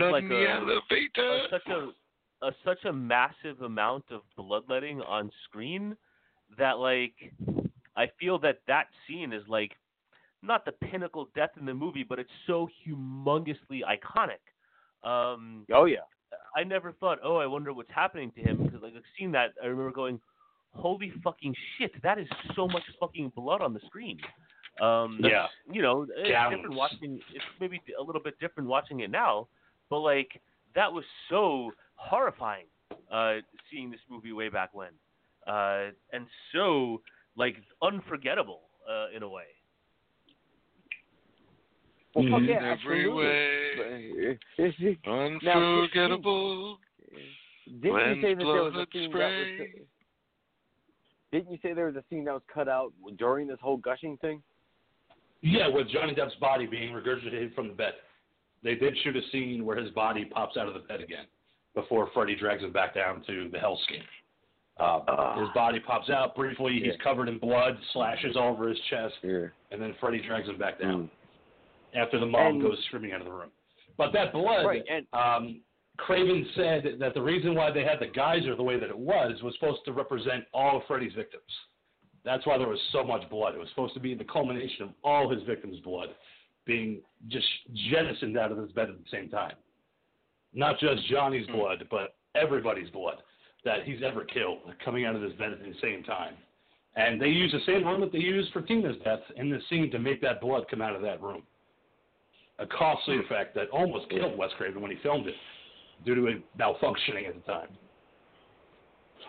Right, because I'm glad they never tried to explain that was, the blood of everybody. I mean, look, it obviously looked like a hell of a lot more blood than could be held in a human body. But I think if they were going to try to sell us on, this is all the deaths, that he caused, I think, the first thing people are going to do is say, well, there was only been 2. We only saw Tina and Rod before this, so. Well, you don't know how many children he killed before that, though. They don't really give you a number. Yeah, which again, I count Freddy's murders when he was alive versus the murders when he was as a dream demon, like that I think is one of those things that I don't know. I take it that this is the first time that these things are happening. Right. As far as Freddy invading people's dreams, as far as the films go, we never, and thankfully it's not one of those cases in which other films come out and they show us, Freddy has been doing this since the 1970s and invading dreams and all that. I'm always glad that no matter what, it always seems to be established that what we see here is the beginning of him as this dream demon. Yeah, I completely agree with that. Yeah. Well, also, Monkey. It's because also, this is when we first established the parents of of Elm Street, and they're the ones who started all of this, So, yeah, it starts off with the next generation of their kids going on, and that's Freddy's first victims, are the kids of Elm Street. Right. That's who he's getting revenge on by killing the children of Elm Street, which is a great point to make. But then, after Glenn has been killed and Nancy understands that Glenn's dead, when she calls to her dad saying, you know what, Daddy, in 20 minutes you need to come over here because I'm going to get this sucker and you have to arrest him. And he's like, well, tell me who it is, baby. I'll go and arrest him right now. And she's like, trust me, Dad. I got this. I'm going to Home Alone the shit out of this finale. I'm going to fucking Kevin McAllister this entire finale with my sledgehammer and my light with a shotgun fucking bullet, and I'm like, man, she is ready with those anti-personnel devices when she drags Freddy out of the dream. Man, and again, this is what also just lends towards, my opinion that this whole thing is a dream, because she's telling her dad, to be here by 12:30, and we know that Johnny Depp got killed at midnight. So, you got to take into account how much time normally passes for ambulances to arrive, for the cops to arrive, and all that. But, we'll discredit that. Obviously, they literally got there within a flash. So for her to be like, get here at 12:30, she's going to have everything set up and get herself to sleep and do all of this within a 20-minute period.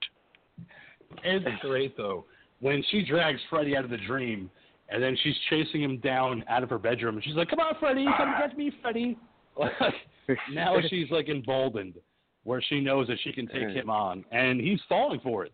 Gets hit by the sledgehammer, he's falling over the place. He hits the lamp with the shotgun bullet in it, and he falls over. It's just, he doesn't know what to do now because he's in the real world. He's not in the dreamscape anymore. So now he's faced with real life. Now he's just, I got to fucking kill this bitch. I'm done. No more fucking ha-has. I'm going to kill her. And I like the chase of the house. Yeah, but during this whole scene, it's I was waiting for some Scooby-Doo chase music to start. It was just a bad scenario. It really was. Just the whole Home Alone thing. I'm glad they got rid of this approach later. Well, Monkey, as a fan of practical burns, you have to appreciate this burn on Freddy. Okay. We're going to the burn. Okay, we're going to the burn. Yeah, fuck yeah. Yes, this fucking full body burn. Oh man, it was so fucking badass. It was just full on top to bottom. I fucking loved it. Now didn't you say this because you were telling me this is one of the longest on-screen burns of all time? As of that time, yes. It was the longest burn in cinema history. Anthony Cerisi was a stuntman that did this burn, and he actually won an award the same year for this particular burn that he did because it was one continuous shot. Even though there is a slight cut when Freddy runs up the stairs, he was still on fire during that entire time. So it's one of the longest burns recorded. Yeah, there's a cut, but all of the burn sequences were all shot in one entire sequence. That's right. And that's what led him to win that award because it's such an amazing effect. That's an actual person being set on fire and running upstairs and then being knocked downstairs on fire. Yeah, again, it's just, stay safe, stuntmen, go out there and do your job, but fuck yeah, I'll take a real-life Burning Man over a CGI any fucking day. And what did you guys think about the fact that after this is all happening, Nancy goes to run up the stairs, to call out to the police officer that's outside watching her house going, come on, get my dad, you idiot. He's like, maybe I should go get Lieutenant. No, but she's also breaking she's breaking every fucking window she can find, breaking everything. I'm sorry, man, in the suburbs, in the 80s, you even fucking spit on the sidewalks, the cops are all over you like fucking, it's like, no, I don't know, maybe, should we call about that teenager that's going around and breaking all her own windows? I don't know. Let's probably go tell the lieutenant. And that's what I told the monkey, too, is that the guy that plays the police officer in this film, that's Joseph Whipp, who went on to play the police chief in the first Scream film. So Wes Craven went back and said, very cool. This guy needs to be in my movie. So, still playing a cop. That's an interesting fact. He stayed in the same department and got promoted through Wes Craven movies. Well, he just went to Woodsboro. He left Springwood, went to Woodsboro. Oh, he got a transfer. Yeah, he did. Yeah, he got a promotion. He didn't fucking get her faster. He didn't get the lieutenant fast enough. No, he didn't, because he waited. And that's also what leads me to think about what the ghoul said about it being a nightmare. Because you would think that the police would act faster. You have a girl screaming at the top of her lungs, somebody help me. And they're like, wow, that's crazy what's going on across the street, right? Like, get somebody? Everything that's happening in this end sequence is just, again, it all rolls into it being a nightmare. Even from when they get into the house to, she has him trapped in the basement. Yet when they get there, they open that door and, during that time, the fire footprints, magically appear. It's like, you didn't happen to see the guy that was on fire that walked around everything. Again, it's a dream, and that's why. Everything is going in the order that a dream does. Things appear in a dream, They say that people's memories of their dream fill out the information in your brain, but then when you actually are in the middle of a dream, it doesn't happen consecutively. You're not dreaming that you're walking from point A to point B. In your actual dream, you just appear from point A to point B. It's when you wake up at a later point that your brain just automatically fills in those gaps. Unless you're trained in lucid dreaming, in which you have full control of your dreams, which, obviously there's no full science to that kind of thing yet. Not yet, and it's something that's still going on. I'm sorry, Monkey, go ahead. No, I was going to say, but as they get upstairs, then we find Freddy on fire, dry humping Marge in the bed. And she wanted it. He wanted well, it. He's strangling her. He's got that fire. He was a hot date. Yeah. But that's the question I wanted to ask you guys, and according to the doc. When Freddy's on fire and he's choking Marge to death, when Don puts the blanket over Freddy to put out the fire, you have the reveal of a skeleton laying in the bed with that blue light coming out from beneath the skeleton, and the skeleton raises its hand up in the air as almost to say goodbye. This has to be a fucking nightmare. There's no way this is happening right now. Are we seeing this? This house is clean. But, Doc, what do you think about the demise of Marge Thompson? This has to be everybody having a collective nightmare. I feel so hot. I feel on fire. Just that. I'm sorry. Burning. It's just I don't know, man. I don't know. Again, there's the two sides of a coin with a movie like this. If I'm watching this now, as a grown-up, maybe I'm thinking this when I'm watching this as a kid. I have no idea what the fuck is going on. All I know is that I'm having the living shit scared out of me by something I had never seen before in the movie. So it's hard to say, for me, it's hard for me to put a stamp on whether I think, there's no way this is happening or this is a nightmare. And I know we're coming to the ending, which I have some thoughts about too, that I'll share when we get there, because I kind of feel, I have these weird feelings about it. Yeah, because you have the body of the skeleton going into the bed. Nancy tries to stop it, but the bed turns into a solid form again, and the skeleton's gone. Don Thompson doesn't know what the fuck just happened. He's like, I don't even know what the fuck just happened. I'm going to go downstairs. I'm in this movie. And you have Freddy coming up from the sheets of the bed, slashing him open and saying, "Now you die slowly." Just like the scene of him coming through the wall. I love the sequence of him coming up through the sheet. I love the blood staining like into the sheet. It just adds. It's such a great visual. It's so great. And then when he slashes the sheet open and he goes, "Now you die," and she turns her back on him and says, "No, I'm not going to die. I want my mother back and I want my friends back." And he goes, "You what?" Like, you can't have them back. Like, I killed them, and now you're going to be my next victim. And she goes, "No, I don't believe in you. You're shit. And that's it. I'm going to walk out of this room, and you're going to be done." And that's how Freddy meets his demise. He goes to attack her, and he disappears into a weird 1984 effect of, weird static.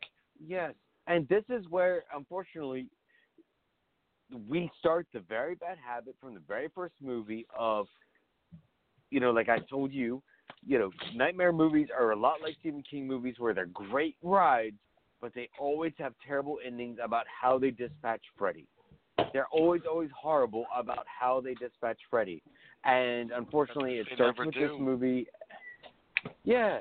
And it's just... He's never really gone. This is the start of it. No, he's always there. But yeah, I want to leave this to the doc because I know you wanted to talk about the finale, which has 3 different endings tacked onto it. So I wanted to get his perspective on the finale after Freddy's defeated, and you have Nancy walking out into a new day. It's a new day. Yes, it is. Yes. Doc. So take us into this ending. Right. So she walks out the door, and of her mother's bedroom. Into the light, which is so it has a different look to it than the rest of the film, any of the scenes that are outside. It's so vastly different. There's like this bright kind of palish hue to it. I don't know if I would call it smoky, but there's just something that looks different about it. Like there's something weird. And then this car rolls up, and all her friends that have been killed are there alive. She gets in the car. She told him she wanted him back. No, I understand that. I know she told him that, but in where this whole movie is a nightmare or not, her friends are dead. But the roof of the car goes on. The roof of the car is the colors of the sweater, and she starts to panic as they drive away. And I don't know, if you're standing looking at a car, you can obviously see the amount of panic that's going on inside of the car as they drive away. Mom is just like smiling and waving, and then her obviously fake mannequin body is pulled into the window. Fucking loved it. Loved it. I truly have never known what to make of this film because everything that's going on in the sequence is so bizarre. From the look on Mom's face after they drive away, like there's something kind of like her happy waving face like goes away, and there's like a look of like, I don't know if I would call it evil or disturbed. Like it just changes. Her whole face changes. We see the little kid skipping rope in the nursery rhyme, and then she's pulled through the fucking window. I don't know. The ending of this movie forever has like made me confused forever. Yeah, because it's 3 different endings. That's the problem. Is that you don't have just one. You have all 3 pushed into one movie because they couldn't decide how they wanted to end it. They didn't know if they wanted to give you the Wes Craven happy ending of her having all her friends back and going, "All right, Mom, see you later." And then they all drive off and it's just fun. And like, yeah, Freddy's defeated. Do you have it so you could set up a sequel with the drop top coming down, with the red and green drop top? And then they're like, "Oh, no, we're getting taken away by Freddy. Help us, Mom." oh, maybe we want to have it where Marge gets sucked through the fucking window at the end. They didn't know how they wanted to end this movie, so they just said, you know what, we're just going to put every ending that we thought of and put it in the end. That's why it's so confusing, because they just didn't know what solid ending they wanted to have. I never found it confusing. I just always found it that, again, like I said, I just thought it was either, it was the continuation of the nightmare because it was not over. It was Freddy doing what Freddy does, plays with the victim. Sometimes playing with the victim makes the victim think that they win. And, that's just a means of continuing the nightmare. These are things that we'll see him do in later films. The second movie will end in a similar fashion in which, you think that Freddy's been vanquished only to find out that the story just continues on. And that's what I've always liked about Freddy, is that I never really felt like he was ever defeated. I think it's just a temporary setback for Freddy Krueger. Like, you could think that you defeated him, but he's not. Like, he's going to come back in some way, shape, or form. They ended Freddy vs. Jason that way, we saw that movie end in that same manner, Yeah. But as we close out, who would have thought that Freddy Krueger, based on this film, would become such a pop culture icon of the horror genre? Watching this movie, you wouldn't think that. But then you realize how many movies that they made, how much MTV benefited off of him, how many action figures, how many games, how many costumes that they made out of Freddy. You would never think you would see a kid dressed up like a child killer for Halloween. But yet, there it was. Freddy became a happy mainstay. Yeah, and they acknowledged it in later movies, but became a huge icon. Sorry, go. What were you saying? I was going to say, just, he hit into the same pantheon as Jason and Michael and all of them. I mean, he was a different slasher because of his method, which was what was very cool. Everybody else was just blunt force, and Freddy got at you in a way that the other guys didn't. And I think that's what led to him being successful. Mm-hmm.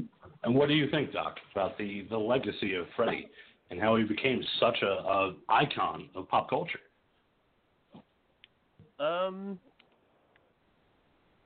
It's not something watching this that you ever would have thought. Right. Like Jason, like Michael, like Leatherface, he has become, I guess, for our generation growing up, the Frankenstein, the Dracula type of long-living movie characters that will continue to hold their place as we move into the future. These characters became... I was Jason for Halloween one year when I was not a little kid, but when I was 12 or 13 or something like that. These characters, just like maybe when I was younger than that, when I was 10, I might have been fucking Dracula. These are characters that have become these kind of global icons that even for kids that haven't even maybe seen a Friday the 13th movie know Jason and have maybe even been Jason for Halloween. There's no way to have known that watching this movie at 10 years old. You don't think in things like that, I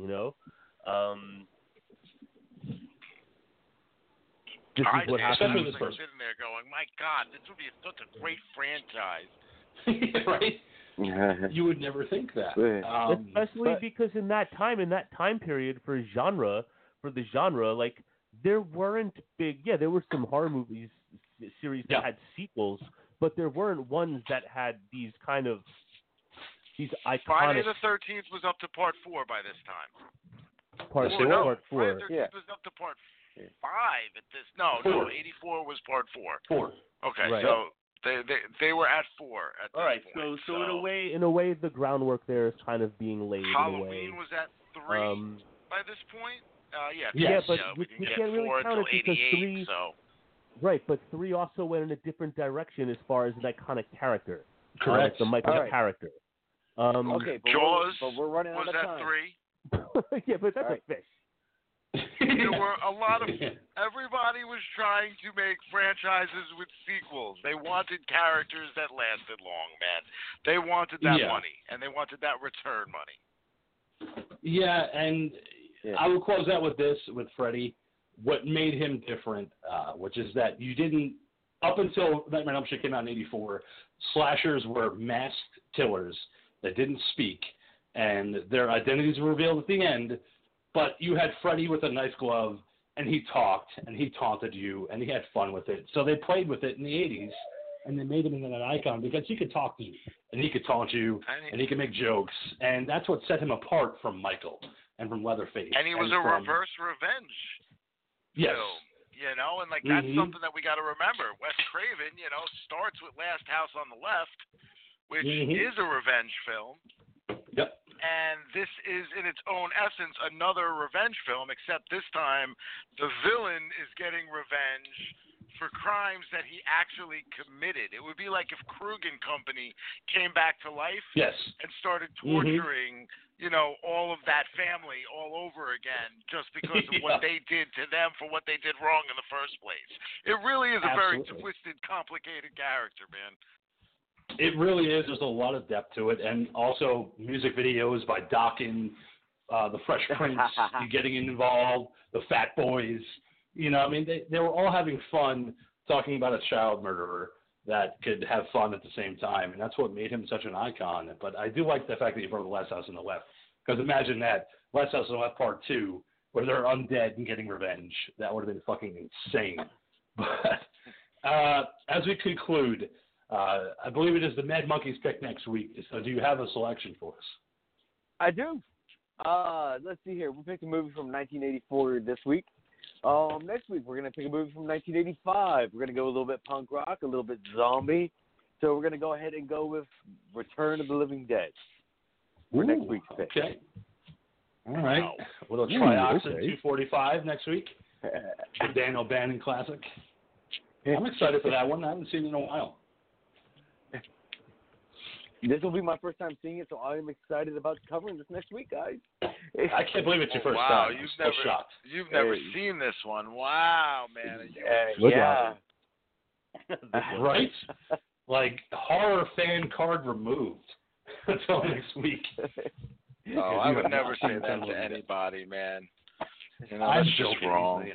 We don't have horror movie fan cards. You know, so nothing to take away. But we do have Talking Terror collectible cards for all your favorite horror hosts. Go to Talking Terror on our Facebook page and download your favorite character today. All right. So anyway, Doc, thank you so much for joining us tonight and the discussion. It was great. I'm glad that you enjoyed my pick, and hopefully we'll see you here next week for Return of the Living Dead. I'm so excited I can hardly wait. Contain that excitement until next week. All right. Thank you so much. Monkey, again, thank you for joining us in this discussion of Nightmare on Elm Street. I'm glad that we had this talk. King, thanks for making such a great pick, and I'm your horror host, Mad Monkey. Thanks for letting me come in your ear. Good night, sir. All right. Want to hit us with a plug as we close out, Ghoul? Listen, don't be a victim of nightmares. Do you know that there are a lot of gemstones and other natural methods to eliminate dreams that are bad? Get yourself a dream catcher. Get yourself some cocaine. You'll never go to sleep. Get yourself some jewelry from Bonfire Bead Designs. You know, there are plenty of natural gems out there that do ward off bad dreams. I can't tell you any of them because I don't know that shit. But the Ghoul Girl does, and she makes all kinds of stuff that wards off these things. So head on over to her page. It's Bonfire Bead Designs, all one word, on Etsy, and yeah, go buy some shit, man. All right. Take us out. Stay scared. And until next we meet, where we talk about the Dan O'Bannon 1985 classic, Return of the Living Dead. We're so glad that you joined us tonight. Enjoy the rest of your week and stay awake, because you never know when Freddy Krueger is going to come to claim your soul. Until next time, keep America strong, watch horror movies. We're your boyfriends now, Talking Terror fans. Send more.